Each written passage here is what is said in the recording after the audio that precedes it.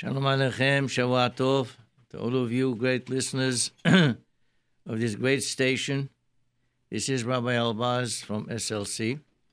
I'm going to be talking about the parasha we read yesterday, Parashat Chukat, and specifically about the first two passages. In other words, is there any common element between the first two passages? And it turns out that there is. Now, the first passage speaks about the Para Aduma. As you may have heard before, the Para Aduma is the red cow, and has to be completely red. And they used to burn it, take the ashes, mix the ashes with spring water, and with ezov. The ezov, that's they call it in Arabic zatar. And with that, they would sprinkle the whole thing on a person who's tameh and becomes tahor. That's the first passage. The second passage speaks about the water, the lack of water. Miriam, the sister of Moshe Rabbeinu, passed away. And as soon as she passed away, there was no more water. Of course, this leads us to believe that the water, the be'er, was because of the zechut of Miriam. That's why the be'er was there. And once Miriam passed away, so there was no water. So people were complaining. And Moshe Rabbeinu, of course, asked Hashem for the water, and Hashem told him, take your staff and speak to the stone. Speak, not hit it. Moshe Rabbeinu, instead of speaking, he hit it. The water came out anyway. But because he didn't speak to the stone and he hit it instead, he was punished by not being able to go into Eretz Israel. Now, what is the common denominator between these two passages? There is something called kitrug. Kitrug. Kitrug means a very strong criticism against someone, a denunciation against somebody. Let's look at what we're talking about. Let me first preface this by saying, all educators and parents also, they know that when they have a child who is talented, is mukhshar, is more intelligent than the others, somehow that child ends up with more work and is criticized more often because he knows better. If he doesn't do something right, so he gets criticized. We expect more from him. And if he errs in some way, then he hears from it. The other child who's not so smart, if he does something wrong, you say, look, he doesn't know what he's doing anyway, so you let it go. The good one ends up being nitpicked all the times. So is with the Bnei Israel. Because we are Am Segula, because we are the chosen people, we have to do everything right. Otherwise, other nations will criticize us. And that is what's happening even nowadays. But not only other nations might criticize, but even the Satan, even the Malachim, would be ready to say some kitrug, some denunciation against the Bnei Israel if they err in something or another. And that is what's happening in each of the first two passages of Parashat Chukat. Let's look at them one at a time. The case of Moshe Rabbeinu, Mei Meriba. As I said before, Moshe Rabbeinu hit the stone. Why did he do that? He did that because, as a great leader, as a leader who loves his nation, he did not want that the Satan and the Malachim will say any kitrug against the Bnei Israel. If Moshe Rabbeinu were to speak to the stone rather than hit it, then the Malachim, the Satan, will be made katreg. Look, a stone that doesn't know from nothing, has no sechel, no feeling, no emotion, no nothing. You speak to it once, and it obeys. It does what you tell it. Gets the water out. The Bnei Israel, how many times they've been rebuked? How many times they've been reprimanded? Many, many times. And still, they're not listening completely. So Moshe Rabbeinu knew that there would be such a kitrug. Therefore, he said, I rather do something myself and be punished for it, rather than have the Bnei Israel some kind of a kitrug against them. And that's why he hid. This is like what Rashi brings a midrash about the eagle. The eagle is a very high-flying bird.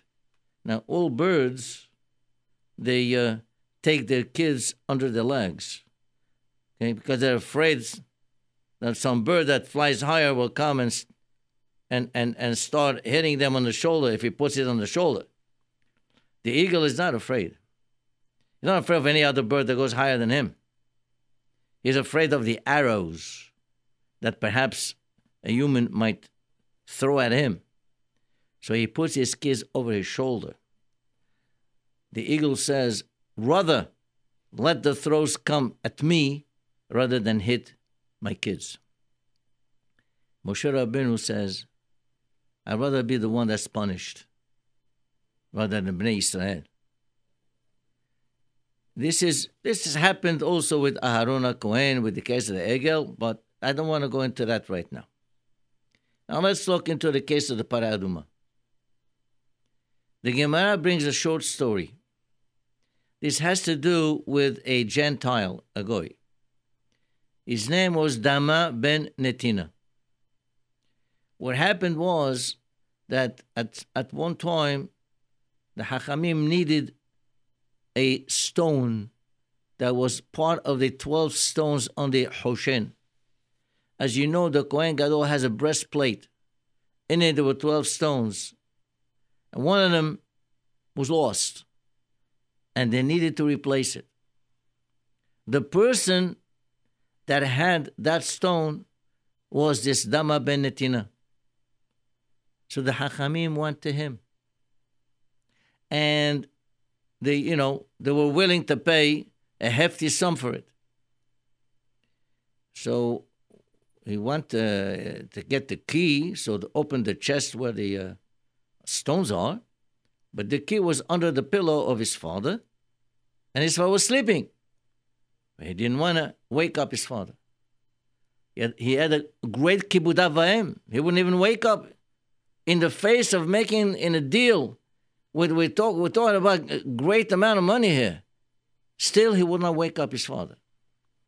Instead, he went out, told the Hachamim, I'm sorry, I can't give it to you.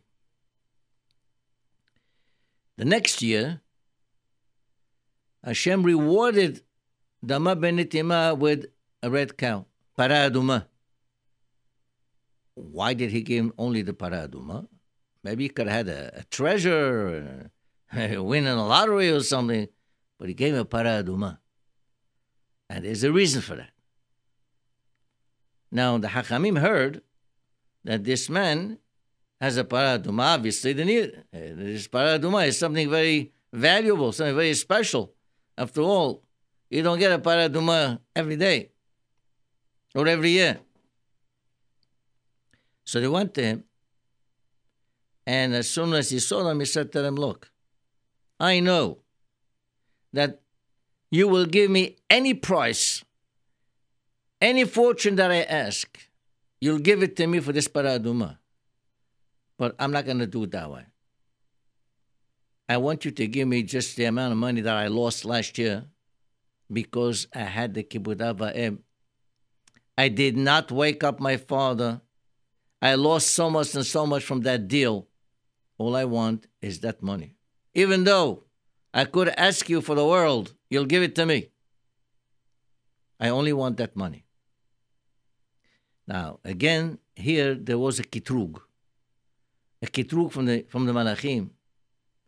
Why? They say, look how a Gentile, a Goy, has such a tremendous respect for his father. In the face of losing such a great deal, still it didn't bother him. The Bnei Israel that you call the chosen nation, the son of HaKadosh Baruch Hu, may not be able to duplicate that kind of a deed. That's a kitrug. But the answer to that kitrug is very simple. Why? We have mitzvot, commandments, that we call our sichliot. Sichliot meaning that they're logical, they're rational. I mean, thou shalt not kill, thou shalt not steal, thou shalt not say lashon hara. All these things, sichliot, make sense. There are other mitzvot that are hukim. Hukim, a huk means a gezerah from HaKadosh Baruch Hu. There's no rational reason behind it. And Parah Adumah is on top of them. Even though other hukim, perhaps, you may find a reason for them. The Parah Adumah is like the symbol of the huk. Because even Shlomo HaMelech, he could not find a reason for it. Shlomo HaMelech, he said, Amarti ehkama, v'hi rechuka mimeni. Shlomo HaMelech found reasons for all the mitzvot of the Torah with the exception of this one. Why? Because this one has a contradiction. The person who is tahor and administers the sprinkling on the person who is tameh, that person who is tahor becomes tameh, and the person who is tameh, he gets sprinkled and becomes tahor. So you have a contradiction. One who's tahor becomes tameh, the other one tameh becomes tahor. So the minute you find a reason for one case, well, what about the other one? And vice versa. So the answer is this. Sure, Dama Benetina, he respected his parents, his father.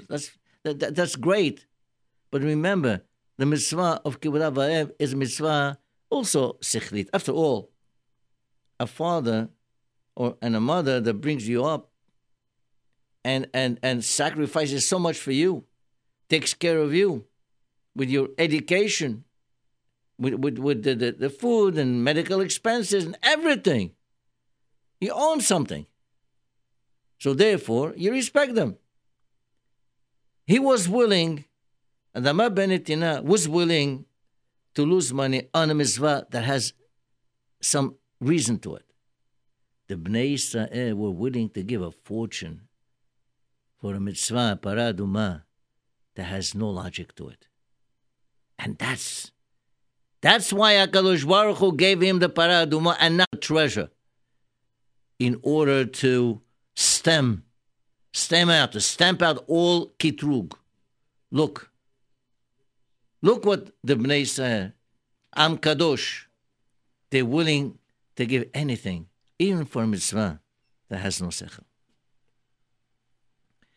Perhaps with this, we can understand a question about Shabbat. The command to keep the Shabbat is said twice in the Ten Commandments. In Parashat Yitro, it says, Zachor et Yom HaShabbat lekadesho. Okay? You have to remember Shabbat to sanctify it. So 6 days we work, on Shabbat we don't. And then it says, it gives a reason. Ki sheshet yamim asa Hashem et hashamayim v'et haaretz. HaKadosh Baruch Hu created the world in 6 days. Vayanach bayom hashvi, and he rested on the 7th day.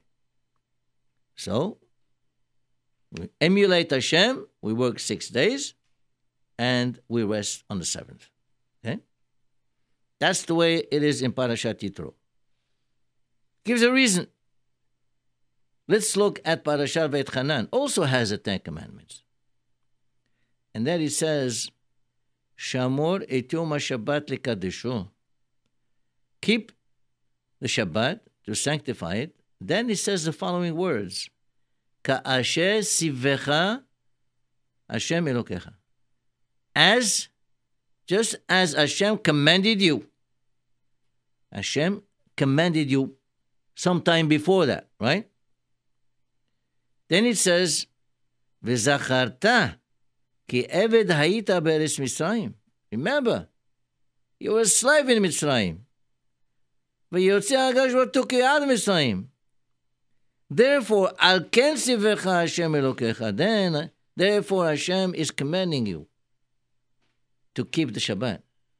In other words, you were in Mitzrayim, you were slaves there. You were servants of the Egyptians. Hashem took you out of there. Now you switch. You're not going to be my servants. Okay? And you're going to be keeping the Shabbat. So in both, in Parashat Yitro and Parashat Vayetchanan, when it talks about keeping the Shabbat, it gives a reason to it. Now, what does it mean when it says, keep the Shabbat, ka'asher sivecha Hashem Elokecha?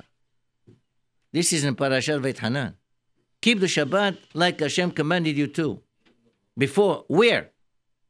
Now, logically, what you would think is, like he did in Parashat Yitro, which was like 40 years earlier. But that's not what it means. You look into Rashi, it says, Kasher tzivecha Hashem Elokecha b'mara. In Mara. When they left Egypt, and they came to a place called Mara, and the water was bitter, and they couldn't drink. And they complained. And Hashem told Moshe Rabbeinu, take this branch. That branch was a bitter branch. And he took a bitter branch and threw it into bitter water and became sweet. It became sweet. It was like a nest on top of another nest. Normally something bitter, what do? You put something sweet into it if you want to sweeten it. Here, Moshe Rabbeinu took something bitter, put it into bitter waters, and became sweet water.